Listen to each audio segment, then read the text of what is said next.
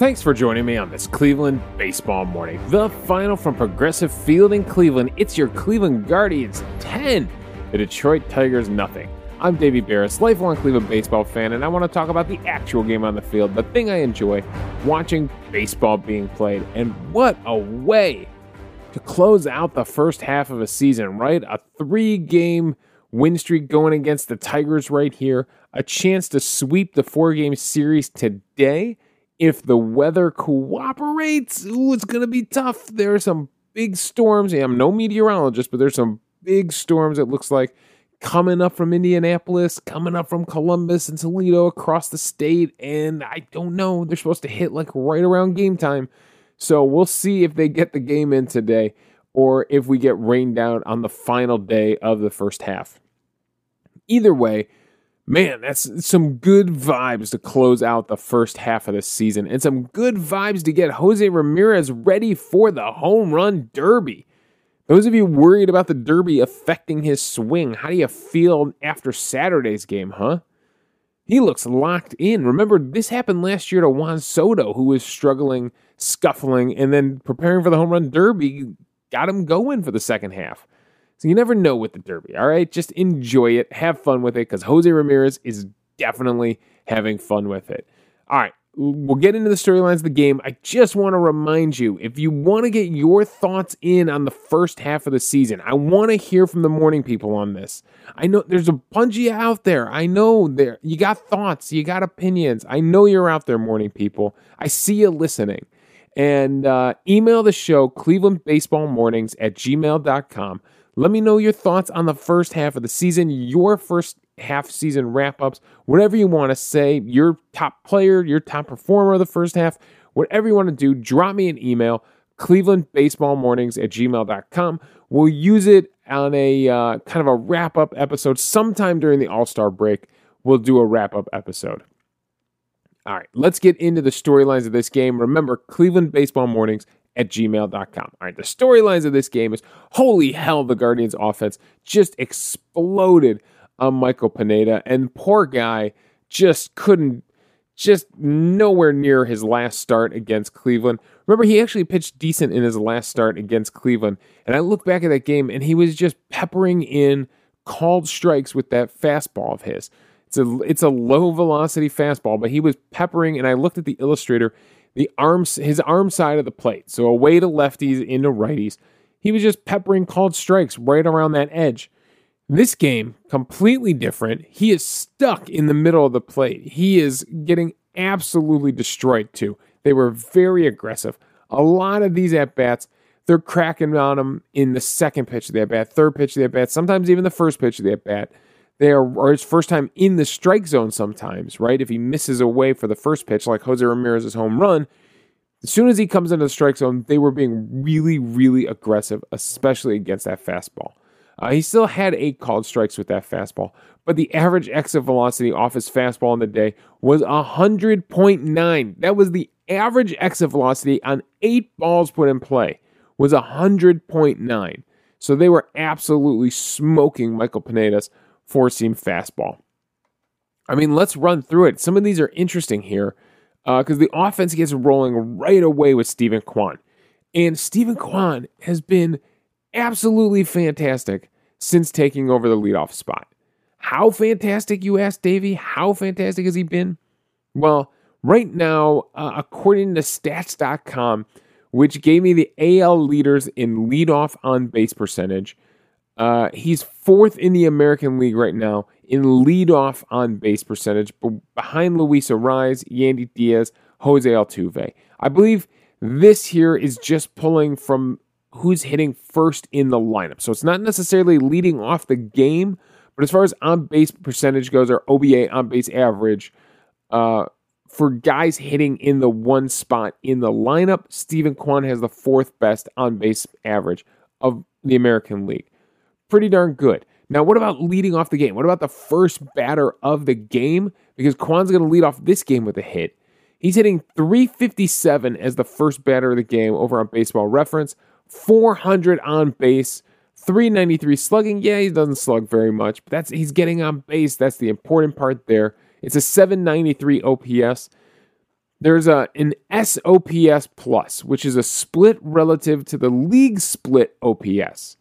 So he's a 124 SOPS plus, which means 24% better than league average when hitting as the first batter of the game, compared to the rest of the league. Myles Straw, when he was in that situation, he was hitting 113 as the first batter of the game with a 190 on base percentage.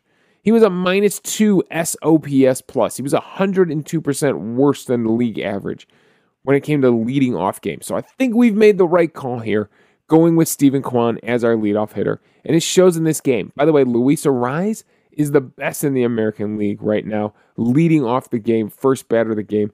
He's got, in the first spot in the batting order. But just to let you know what Kwan's competition is, he's hitting .405 as the first batter of the game with a .432 OPS, or .432 on base percentage with a 1.75 OPS. Whew, a lot of numbers there. He's got over 1,000 OPS leading off the game as the first batter of the game. It's an SOPS plus of 196, meaning 96% better than league average when it comes to leading off the game. So that's Kwan's competition right there. Arraez, one of the best on-base guys in all of baseball.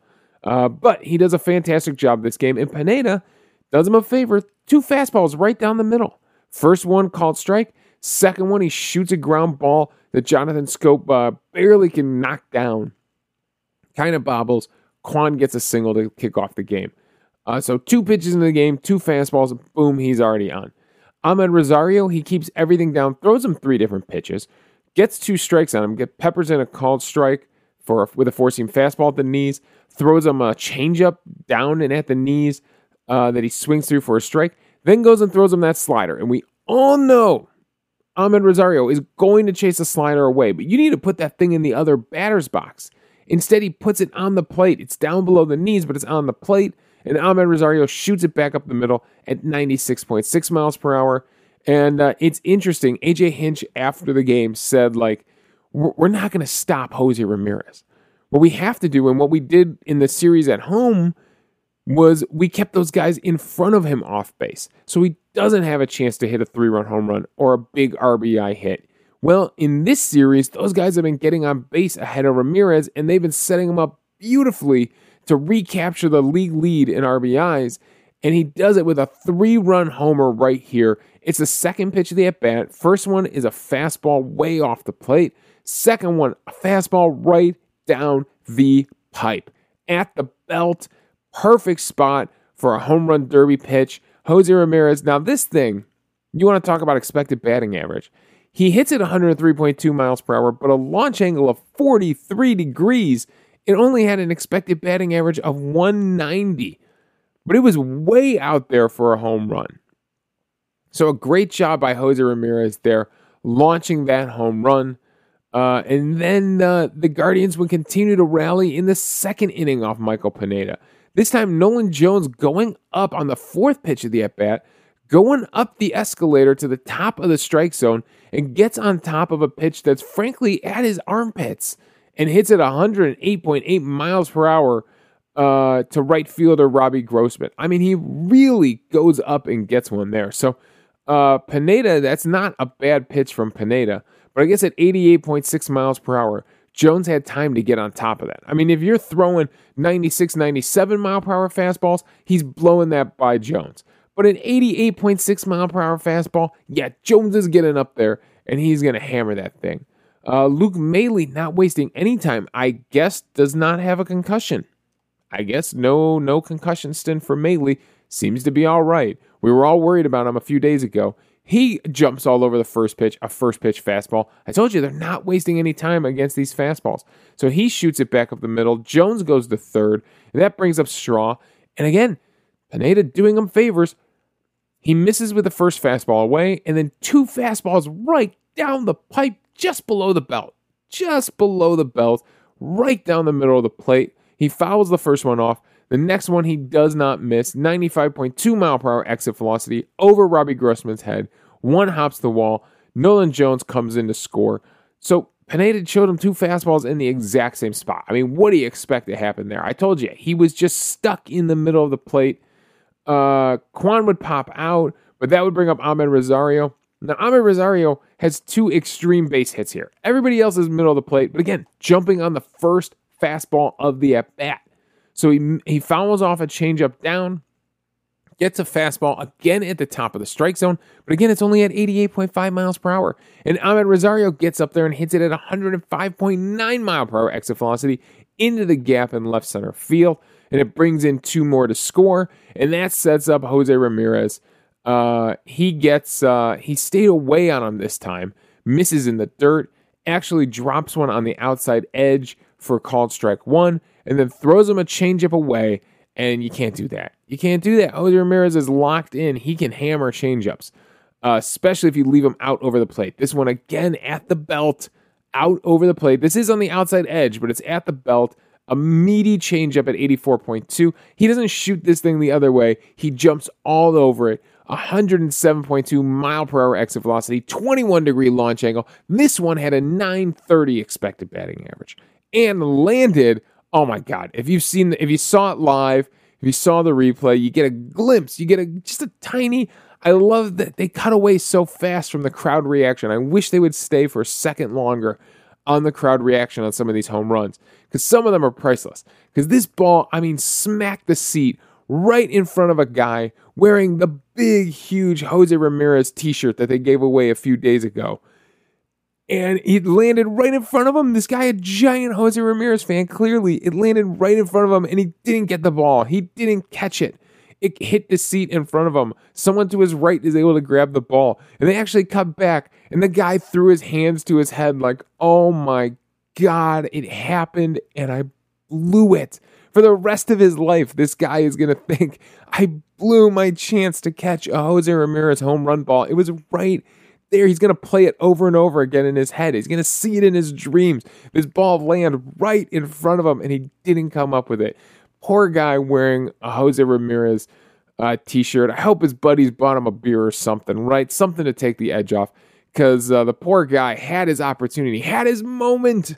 Oh, and someone who was right got the ball, not him. Oh, poor guy. But Jose Ramirez absolutely just hammering the ball. And racking up those RBIs again. Nice to see him racking up those RBIs. Now, the Mets did play a doubleheader, so Pete Alonso got some extra at-bats on Jose Ramirez yesterday. So Pete Alonso was able to take back the RBI lead for all of baseball. Alonso's at 77. Ramirez is at 75. Goldschmidt on their heels at 70 RBIs. And CJ Cron and Aaron Judge with 69 RBIs. Aaron Judge would be on his heels for the American League lead. So Ramirez leads all the American League in RBIs. Alonso got him in all of baseball by 2 RBIs. And I know some people discount the counting stats, but I still put a lot of weight on RBIs. To do it in the moments, in the situation, with runners on base, creating runs, WRC plus, right? Creating runs for your team is still really important in the game of baseball. And that's why we keep track of these things like RBIs. So, they just absolutely made Pineda's day a nightmare. And they would score again in the 4th inning. Josh Naylor with a solo home run. He would jump all over a sinker out over the plate. He would hit it 109 miles per hour, 30-degree launch angle, 414, 980 expected batting average, his 13th home run of the season to dead center field, into the trees in center field. That's Jim Thome territory right there. This is off the bullpen. This is off of DeJesus. And then they would rally for another run off him. Andres Gimenez would, of course, get hit by a pitch, because the two true outcomes for Andres Gimenez are you hit him or he hits you. By the way, you're starting. Did I bury the lead on that? You're starting American League second baseman for the All-Star game is going to be Andres Gimenez. Altuve backed out. His back is bothering him. Gimenez is getting the starting nod, and a well-deserved start, too. Maybe the most well-deserved second baseman. I think when I looked at the numbers yesterday, Altuve might have him in WAR, in WRC+. Gimenez has him in batting average. Gimenez has been absolutely fantastic the first half of the season. And it's amazing that he's going to get the start. If I told you an infielder from Cleveland was going to start the All-Star game, you probably didn't expect it to be Andres Gimenez at second base, right? But yeah, he's going to be in there. He's going to be kicking things off. It's great to see. It's going to be a lot of fun watching one of our guys, lead the All-Star team out there, get out there with the starters, mix it up with the starters. Hopefully he has one of those fun games. Who knows? He'll do something crazy like drop a bunt down and slide head first into first base, right? That feels like an Andres Gimenez thing to do. Frankly, whoever's managing the American League probably wants him hitting at the end of the game because, like we said yesterday, the guy is amazing in that 7th through 9th inning, especially with runners on base. So, they're not doing him any favors by, let him come back up in the 9th inning, right? Let him pinch hit again in the 9th inning. That's where he'll really be able to show out in front of the national audience. So, he gets hit by a pitch, and then they're able to rally and bring in another run in that 4th inning. They're able to drive him in a single from Franmil Reyes, and then a single by Nolan Jones. He shoots one back up the middle. And brings in Andres Gimenez to score. They would load the bases. Maile would get hit by the pitch too in that inning, but Myles Straw would ground out, trying to shoot it the other way, but he shot it right at Torkelson, and he grounds out to end with the bases loaded. So that would be the end of the offense for the Guardians, but I think they did enough damage. I think they did enough damage. Everybody in the starting lineup either has a hit or was hit by the pitch. Andres Gimenez doesn't have a hit on the game. Eventually, Ernie Clement would come in to replace him. He clears the bench eventually and gets everybody in the game. But yeah, so everybody has a hit in the starting lineup except for Andres Gimenez, but he was hit by the pitch. So, hey, he's on base. He scores a run. Did everybody in the starting lineup score a run? Yes. Every single person in the starting lineup except for Franmil Reyes. Reyes, you ruined it. All right, not bad. 8 out of 9 in the starting lineup all come around and touch home plate. That is a great offensive day. So, can you ask for anything better? How much fun is it? Michael Pineda, thank you for the gift of your 88 mile per hour fastball down the middle. We absolutely hammered him. He's hard hit 1, 2, 3, 4, 5, 6, 7, 8, 9, 10 times on only 2 innings pitched. On 47 pitches, he's hard hit 10 times. It was just not Michael Pineda's day. Now, on the other side of things, the Guardians played some good defense behind Cal Quantrill. Hell, even Cal Quantrill played some good defense, barehanding a chopper back to the mound, up over his head, and almost turning a double play in that first inning. Now, the top of the first inning looked a little shaky for Quantrill, right? He ends up loading the bases, throws a lot of pitches. Like we said, he almost turns that double play on Javi Baez. I think Andres Gimenez rushes the throw a little bit, knowing that Baez can get down the line. So he gives up a leadoff single to Riley Green. Baez hits into that force out. He gets Miguel Cabrera to fly out, but then Harold Castro with a single. He walks Eric Haas, and he's struggling. They even have a mound visit, because he's struggling out there. And what does Jonathan Schoop do? He does us a favor here. Now, there's 2 trains of thought here from Schoop. The first train of thought from Schoop could be, all right, this guy is struggling. The pitching coach just went out and talked to him. I got the bases loaded. All the pressure is on him. He's probably going to give me something really meaty to swing at for the first pitch. Like he's going to try to do a get me over fastball, and I'm going to get one here. That was what was going through Schoop's head, clearly, because he swings at a cutter on the outside edge, a ball that's cutting away from him. It's at the belt, so if he shoots this the opposite field, I understand, which he tried to do, but he ends up grounding out to Andres Gimenez, who forces out Haas at second base.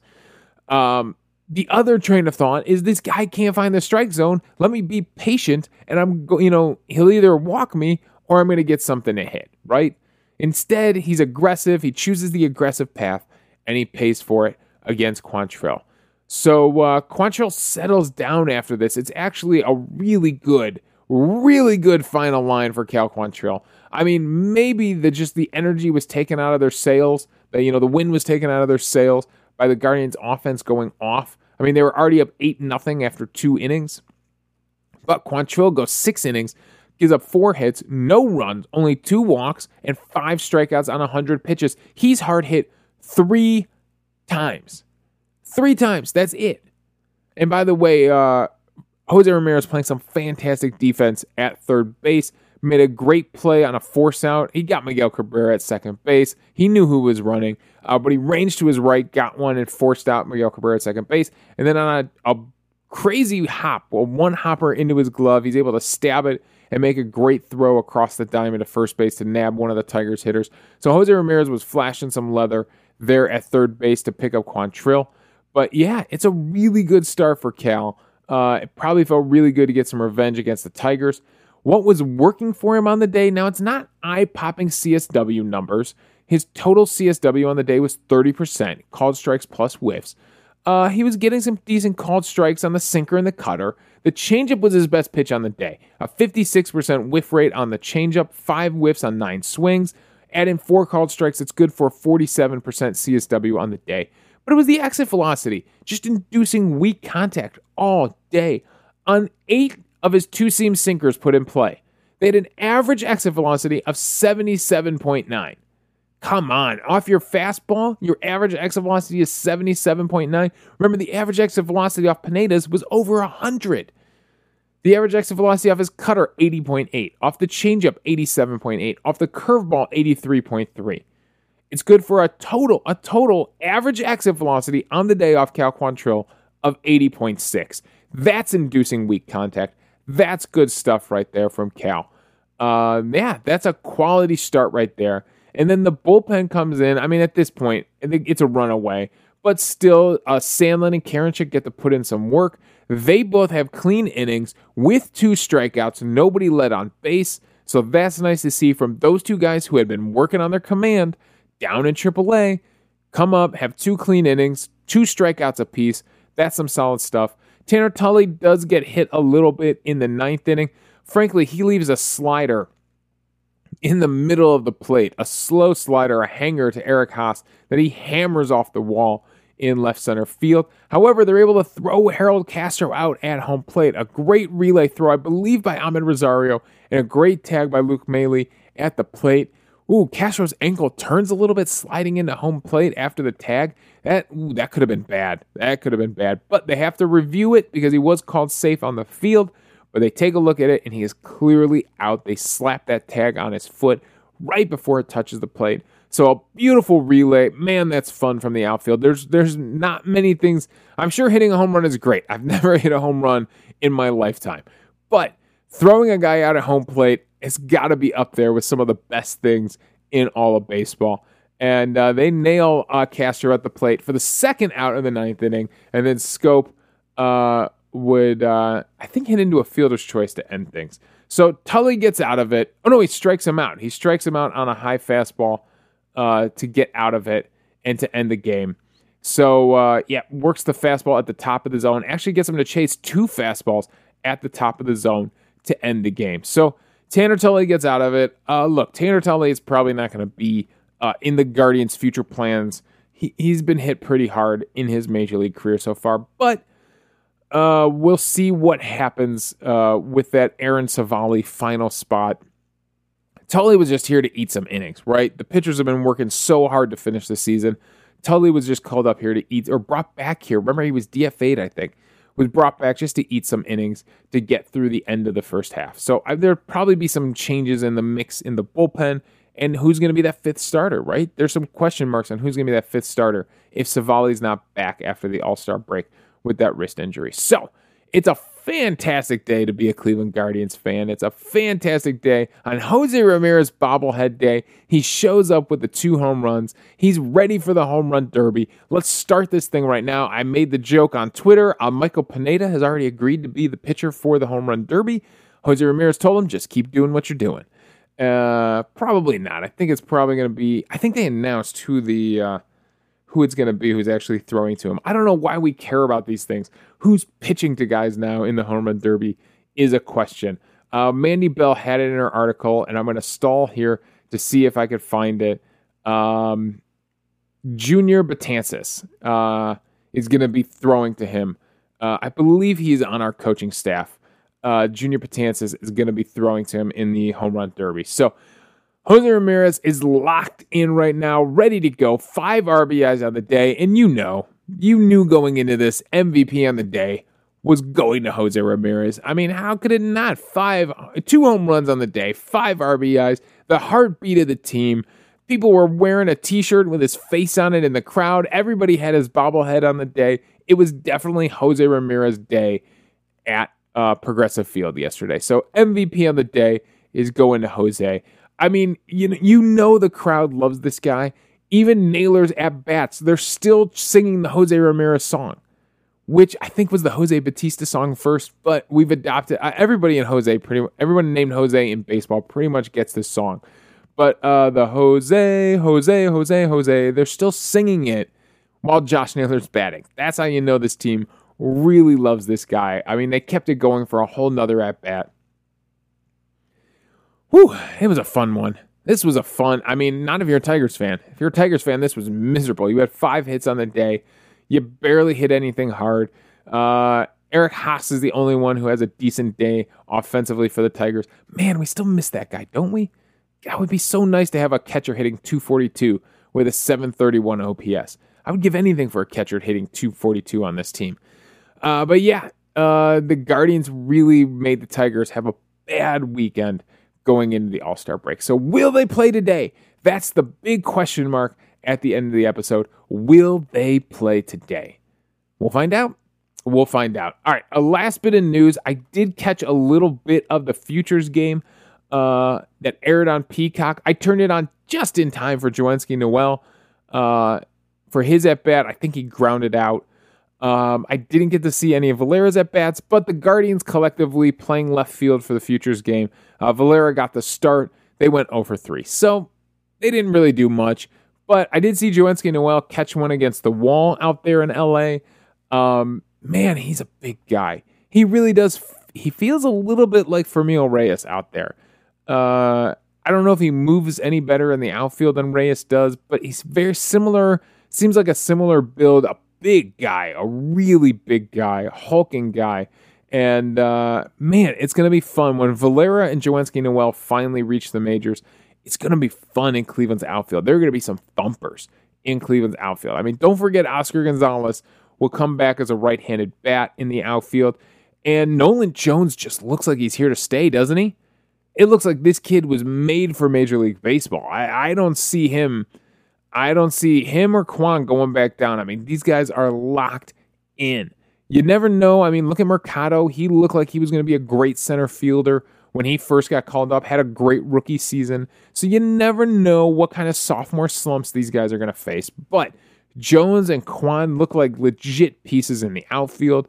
Oscar Gonzalez, we'll see. We'll see if that bat continues to thump.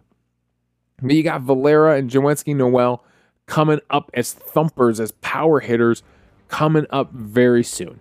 Probably be next year that these guys are going to get a look, but coming up very soon. And you still have those contact hitters. You still have Will Benson, a power hitter in AAA, and you have Will Brennan, a contact hitter down there. So there's still more guys to come. So it's going to be really, I mean, the outfield is going to get fun for Cleveland.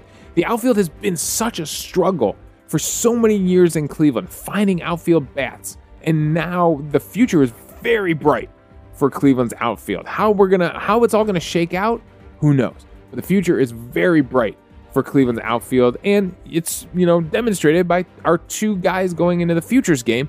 We're both outfielders, so it was fun to see them. It was fun to see them wearing the Cleveland hat, right? Everybody was wearing their major league team's hat, so it's your first look at Joenski Noel, maybe spring training, but your first look at Joenski Noel and George Valera in those Guardians hats. So yeah, it was fun to see our guys represented in the Futures game. That is all my thoughts on yesterday. It's a fun one. I had a blast. Again, the final from Progressive Field, the Guardians 10, the Tigers nothing. Who doesn't have a blast when your team's putting up double-digit runs? You can follow me on Twitter at Davey Barris. Email the show at clevelandbaseballmornings@gmail.com. Let me know your thoughts on the first half of the season, and we will discuss them on the show. I am all in on your thoughts. I'll give you my thoughts on your thoughts. We'll have a fun conversation Also, I'm hosting this podcast on Anchor, so if you go to anchor.fm/Cleveland Baseball Mornings, you can leave a voicemail for the show. We'll do it that way, like a radio call-in show. We'll play them back in the air and respond to your thoughts and have a fun conversation amongst the fans about baseball. So thanks again for joining me on this Cleveland Baseball Morning.